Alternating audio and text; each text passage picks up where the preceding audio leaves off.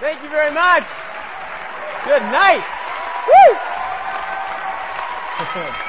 God bless you. Thank you. Man. Thank you very much, and all I have to say is you have no idea of how good it feels to be back at the Master's College. I promised myself, as I was growing up here in Southern California, I was born in Glendale, about 35 miles that way, and then I grew up in the San Ynez Valley, just above Santa Barbara.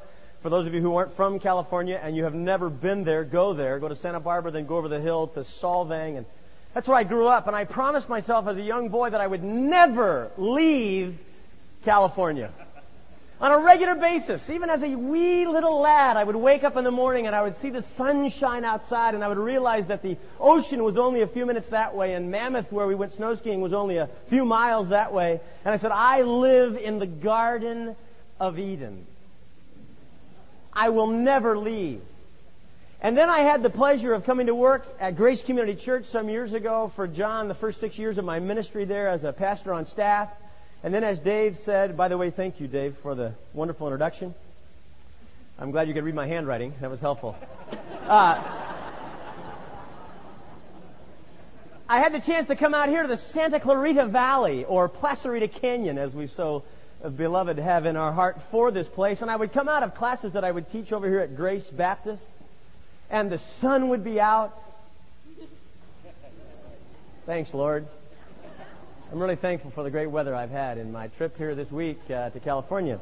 Anyway, the sun would be out, and the weather, you know how the sun and the atmosphere and the temperature and the color of the trees and the grass just kind of yells at you, don't go back to the office, don't go to your next class, don't go study, go have fun. Amen? Amen. And I was often very responsive to this call of nature. And I would say to myself, I am never going to leave Southern California. Some years ago, one of the students that I had a privilege of being a part of his life and her life, Paul Martin, who's here tonight, and Sue Heaney, as we knew her then, they were going to get married, and she lived in this obscure little place called Bremen, Bremen, Indiana. Bremen, Indiana. Never heard of it before in my life. They said, will you come back and be a part of our service, our wedding? I was honored by that.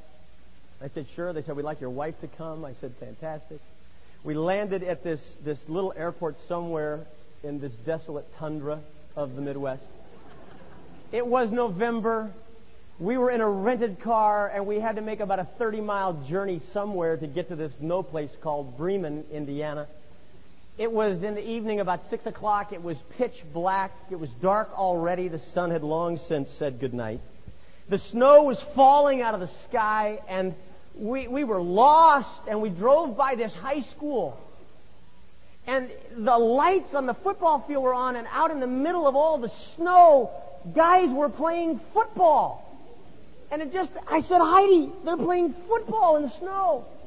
This is inconceivable. This is incomprehensible. This is impossible. This can't be true. We drove a little further, and the snow continued to mount, and I remember distinctly looking over at Heidi and saying, aren't you glad we don't live in Indiana? And she looked at me and said, yep. And then I said to her, we will never live in Indiana. After some time, the ministry here at the Master's College, and just feeling the pull of God upon my heart to become a senior pastor and spend the principal part of my life preaching the Word of God and discipling men in the context of a local church, when that urge became just overwhelming, I went and had a conversation with Dr. MacArthur. And I said, John, I think it's time for me to move on. I really want to be a pastor. I want to just do what you do. I just want to fulfill my calling from God. And he said, okay, yeah. Okay, that sounds fine. And so we started putting word out all over the country. The word went to Santa Barbara. The word went to San Diego. The word went all over California. But unbelievably, the word also Went to a little bigger town than Bremen, not by much. Fort Wayne, Indiana. And having looked at some of the other opportunities, we flew back to Fort Wayne, Indiana. It was again wintertime. It was again snowing. We were again stuck in a little rental car trying to find our way to this church. And this time we were stopped at a stoplight. And the snow was so heavy and so dense that they had the snow mover machines out on the streets. And we're sitting in this little rental car at a stop sign, and along comes in the passing lane this huge, tractor thing on the front of this truck that's pushing snow, and it literally just rocks our car as it drives by us and sprays us with its snow. And I said, Heidi, I don't think this is God's will for our life. I don't think we'll ever live in Indiana. Well, it just became apparent that by virtue of the ministry that existed in this marvelous church called Blackhawk Baptist Church, a church of about 2,000 people, just doing a phenomenal work in a city of about 300,000 people that seemed so suited to us, and they were so warm and so receptive that we actually did accept the call. And for the last 18 months, we have been living in Fort Wayne, Indiana. And isn't that just like God? Isn't that just like God? You tell him, I am never going to do this. And he just sits up there and says, oh, yeah? You want to bet? He has a way, doesn't he? So recently, my big statement is, I will never be a millionaire. I refuse. God, I will never, ever be independently wealthy. Millions of dollars. Forget it. Get it out of your mind. Not happening to me. I love doing that, I tell you. Woo! You know what? You are in the absolute best part of your life. You're in college. You are out of high school. You are out of that direct parental oppression. Yo! Nobody is holding your hand, or actually the leash that they have around your neck. You are now on your own. You're free. And you can choose your own majors, and you can choose how you're going to spend your day. And you are living the 4, for some of you the 5, for some of you the 6 best years of your life. And right here. Amen, brother. Amen. Amen. There's nothing like college. And those of us tonight who are here who have been through college, we look back on that and go, man, those were the days. Those were the fun days. And I know you're under pressure. I know you have studies. I know there are relational pressures. I know that it's not totally bliss, but it is without question one of the very best times of your life.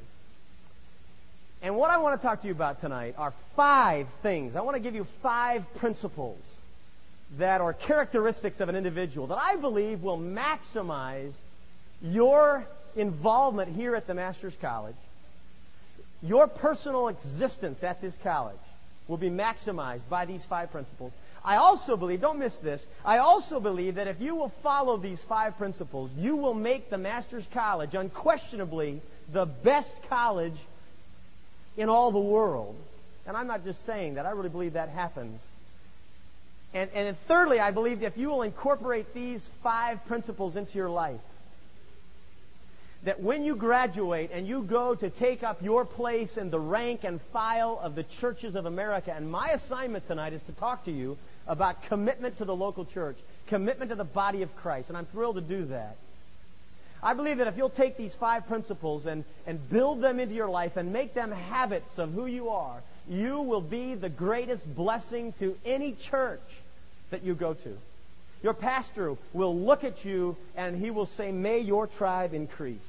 You make my life better. You make my life wonderful. Thank you for being a part of my fellowship. And I believe that you will change your church. I believe that you will be a change agent in the church to which God calls you.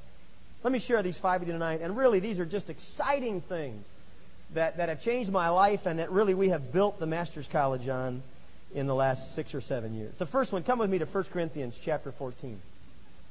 1 Corinthians chapter 14.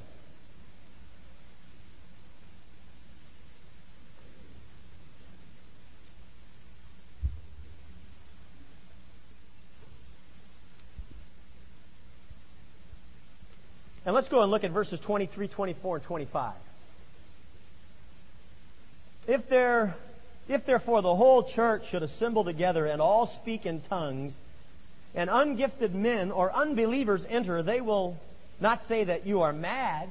In other words, you know the confusion that was existing at the church of Corinth, the worship time, that one time when the body of Christ collected itself out of the streets, out of the highways, out of the byways. They left their homes and they got together as a body of Christ. There was confusion there and things were not as they should have been. But then he describes how it ought to be, verses 24 and 25. But if all prophesy, and an unbeliever or an ungifted man enters, he is convicted by all. He is called to account by all. The secrets of his heart are disclosed. And so he will fall on his face and worship God, declaring that God is certainly among you. Characteristic number 1, set it in your heart to be a true worshiper of God. I want to talk to you about that for just a minute. What does that mean? Set it in your heart to worship God from the depth of your soul. One of the things that we have always sought to achieve at the Master's College has been a chapel ministry. That when you all came out of your dorm rooms and off of your off-campus housing, even though I know that's hard sometimes because there are studies to be attended to and the sun is calling you to go to the beach, understandably. But the commitment of this school has always been to provide a place where you, above everything else, can encounter God in chapel. Where you can worship Him. Where you can come and say, this is more than a requirement that I sign in on the back. This is more than listening to somebody speak. This is more than singing some songs, which, just by the way, this whole thing, Steve Miracle, and you guys in that group are just wonderful. You have taken that to a whole new level, and I congratulate you for that. But you're saying, I'm going to come in here and I'm going to get beyond the externals of Christianity. I'm going to get beyond the fact that my body is in a particular room, and I am going to pursue God with all my heart in this collective assembly for the next hour and 15 minutes. You are in that time looking to praise Him. You are in that time looking to exalt His name. You are in that time looking to learn from the Word of God things about Him, His character, His nature, His attributes, things that He would have for you to do in your life. You are here with a broken and contrite spirit, seeking the very face of God. That will revolutionize this college, and it will revolutionize any church you ever go to. What churches end up being, and what sometimes a chapel ends up being, is the people coming through the door become consumers. And they say, I dare you to interest me today. I dare you to provoke my thought. I will be here, especially in a church setting, I will be here as long as I get something out of it for me. And my friends, that's important, and I agree with what our speaker, Jerry Mitchell, said this morning, that if you're being bored in your church, it's your preacher's responsibility. If doctrine becomes boring, that's not the doctrine's fault, that's the communicator's fault. But at the same time, I want to add the emphasis that you do not come to this chapel and you do not come to your assembly in your local church to do anything other than to praise and worship and exalt and extol the very person of God. And that's what was happening here. Look at it again, just to remind you. When this unbeliever, verse 24, comes into the place, verse 25, and the secrets of his heart are disclosed because the power of the Spirit of God is convicting him through the music and through the preaching and through the people that he encounters in that setting. Then he will fall on his face and worship God. That's it. That's church. That's chapel. And you may not feel free to do that physically and openly, but certainly in your heart. Come into this place and come into your local churches saying, I am going to glorify God. And there's going to be something very personal, though it's a very public place, going on in my heart and my mind with the God who loves me, the God who saved me, and the God who said He would meet me here. Amen? Point 2. Take your Bible now and go to Galatians chapter 6. And this is just a unbelievably important principle about being an effective individual in your school and in your church. Galatians chapter 6, verse 1, brethren. Galatians 6:1, brethren, even if a man is caught in any trespass, you who are spiritual, restore such a one in a spirit of gentleness, each one looking to yourself, lest you too be tempted. Bear one another's burdens and thus fulfill the law of Christ. Principle number 2, be involved in genuine relationships. Be involved in honest, transparent, genuine relationships where people in your life can know enough about you that they can discern when you are stepping off the path of righteousness and you are being caught and allured by the things of the world. And they are willing to restore you and to bear your burden. The word restore there is a Greek word that means to mend a neck or to mend a broken bone. And the picture of it in the Bible is of a couple of fishermen sitting in their boat, and they've been fishing out there, and the net has been caught on something, maybe a tree limb underneath the water, or they had too much junk and it ripped the net, or the net just got worn. And this word restore pictures these fishermen in their boat, and they are taking out needle and thread or whatever they use to mend that net. In other words, to return it back to a place of usefulness. You and I are going to find the net of our life torn by our own sin, torn by our own selfishness, torn by our own subtle, quiet demand that life be everything that I want it to be. And we desperately need people in our lives who know us enough to restore us, to mend the net of our life and put us back into a place of usefulness. When I moved to Indiana, I left a group of people that were that way to me. And they loved me, and they knew me, and they knew what was going on inside of me. I didn't really even have to tell them.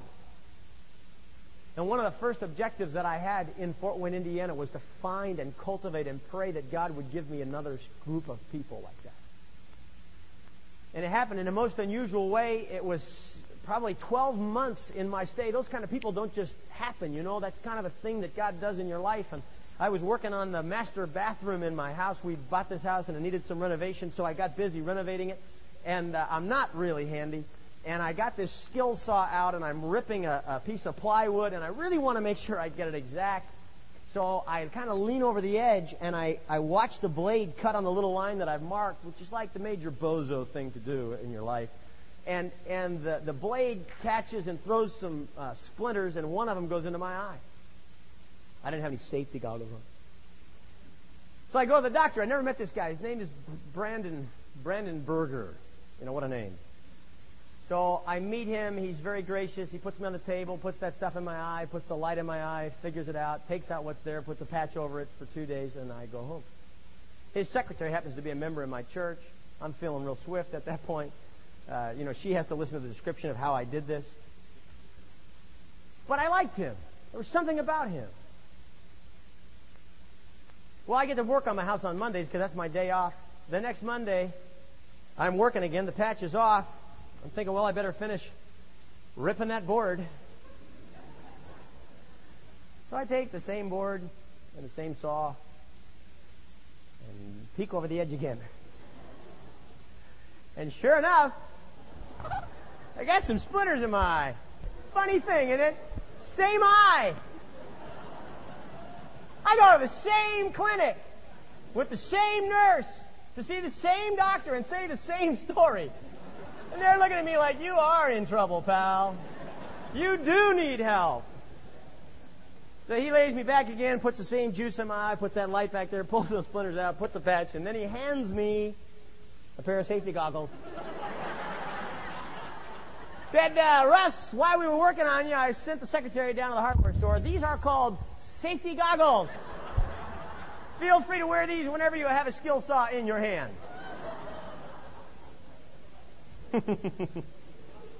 Good night. While we were in there, though, after he put the patch on my eye for the second time, he said, you know, I've been working with somebody. As a matter of fact, in my church, he didn't go to my church. He's talking about his church. An associate pastor on our staff had committed adultery. And in the process of this adulterous affair, he impregnated her. And the pastor in that affair is married, and the woman he was having the affair with is married.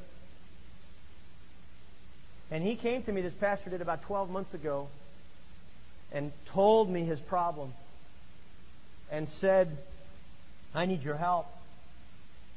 I don't know what to do. And of course, this pastor was coming only because he knew he was going to get caught. She was going to start to show. And the husband, apparently there were things going on in their relationship which left no doubt that it was not the product of their marriage. He said, I just spent the last 12 months trying to mend this guy's life. And we've reached an impasse with our church. And we need some spiritual leadership. Would you be a part of our lives? It was as if God was writing on the wall. Will I be a part of your... You mean you're the kind of person, a medical doctor, a physician that will take out the last 12 months of your life? By the way, the wife of this pastor was so overwhelmed with grief and anger and pain that she wouldn't even live in the house that they were living in. And so he, the doctor, and his wife opened their home to this woman, and she had lived with them for the last 12 months. They had lost all their friends because they had judged them for caring for this associate pastor, contrary to the direction of their church. They had been ostracized by 3 of families that they had known and loved for the last 15 years, their very best friends. I said, well, you want me to be a part of that? Count me in. And so I grabbed my youth pastor, Tim Tedder, and the 4 of us meet every single Thursday from 12 to 2. And you know what we talk about? What's really going on in our lives. It's important that we ask each other, are we in the Word? And we do. It's important that we ask each other, are we in prayer? And we do. But we also ask each other questions like, have you been involved in anything connected to immorality in the last 7 days? Have you viewed anything that is pornographic in nature? Have you talked to any other person of the opposite sex in a way that is inviting to a level of intimacy that you have no business having? Are you silently courting the beginning steps of an adulterous affair? Are you involved in any kind of financial dealing with your taxes or your church money or with him as a doctor, with your billing of patients, that in any way compromises your absolute commitment to Christ? You know what? In the last 12 months, I've had to say yes to some of those questions.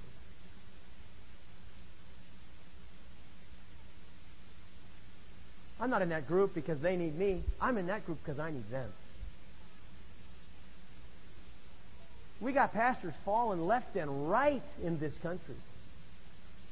And every one that I know about falls because there is no personal accountability in his life.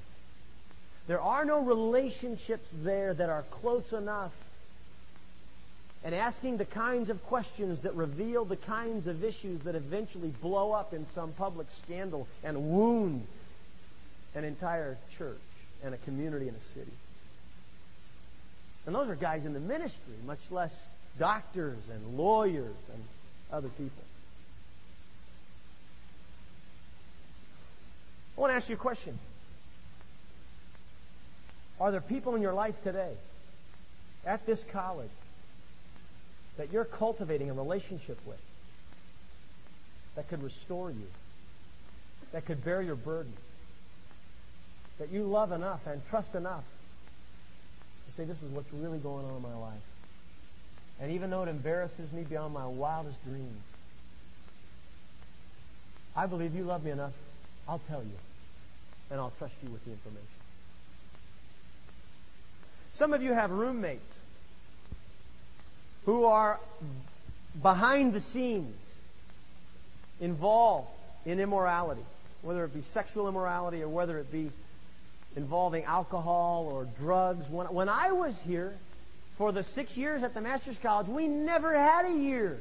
We never had a year where we didn't have students getting pregnant outside of wedlock, where we didn't have students involved in sexual things, immorality. Never had a year where we didn't have people involved in some kind of alcohol or drug abuse. But you know what? Every year we tried to say to the student body, the best way to resolve that problem is not to run to Betty Price or to Dave Maddox or to your RD. The very best way to resolve that problem is with you as an adult, as an individual, as a collegiate, as someone who this country would entrust to go to another place called Iraq and fight for our freedom and handle that level of responsibility. You people are the ones to solve that problem. You are the ones, according to the Word of God, who both in your college and later in your church have primary responsibility to restore that fallen brother.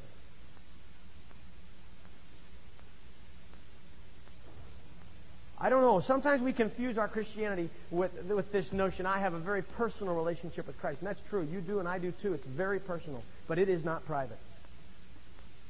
Part of being a part of the body of Christ means that my relationship with Christ, while it's personal, and He knows me intimately, He knows everything about me. At the same time, because I am connected by the Spirit of God and baptized into the very body of Christ, there's nothing private about my relationship with Christ. I hope and I trust that you're seeking those kinds of relationships and that kind of accountability. Because as one who has lived in this world and has tried to dedicate myself to Christ, I'll just be honest with you, I need that desperately. You take the accountability out of my life, and I'm a time bomb waiting to blow up. Principle number 3, Philippians chapter 4. Philippians chapter 4. Look at verse 8 for a minute. Philippians chapter 4, verse 8 says this, Finally, brethren, whatever is true, whatever is honorable, whatever is right, whatever is pure, whatever is lovely, whatever is of good repute, if there is of any excellence and if anything worthy of praise, let your mind dwell on these things. You know what the Master's College needs? And you know what Black Hawk Baptist Church needs? And you know what the churches in America need? They need people who are committed to having a positive attitude. I know it doesn't sound very spiritual, and it probably doesn't sound very profound, but I mean to tell you that what it takes are people who are willing to look at the bright side of life. People who are willing to look at what is right instead of always focusing on what is wrong. We used to have a phrase that we inaugurated the very first year that I was here. And it was asked at a question, I would say, what do you love about the Master's College? And people would say everything. And they would say everything. And they would say it with enthusiasm. And they would say it from the bottom of their heart. At that time, up in Hotchkiss, we had fiberglass clogging the drains. People couldn't take showers. We put in this new finagled floor that was supposed to be the greatest thing since sliced bread. Right, Dr. Stead? Right, Mark Tatlock? And it didn't work at all. It was a total sham. These people took us. For good money we paid them. And their product kept clogging all of our drains, and students couldn't take showers. They had to come down these steps and shower in the gymnasium. Think of it every morning. It was horrible. But we had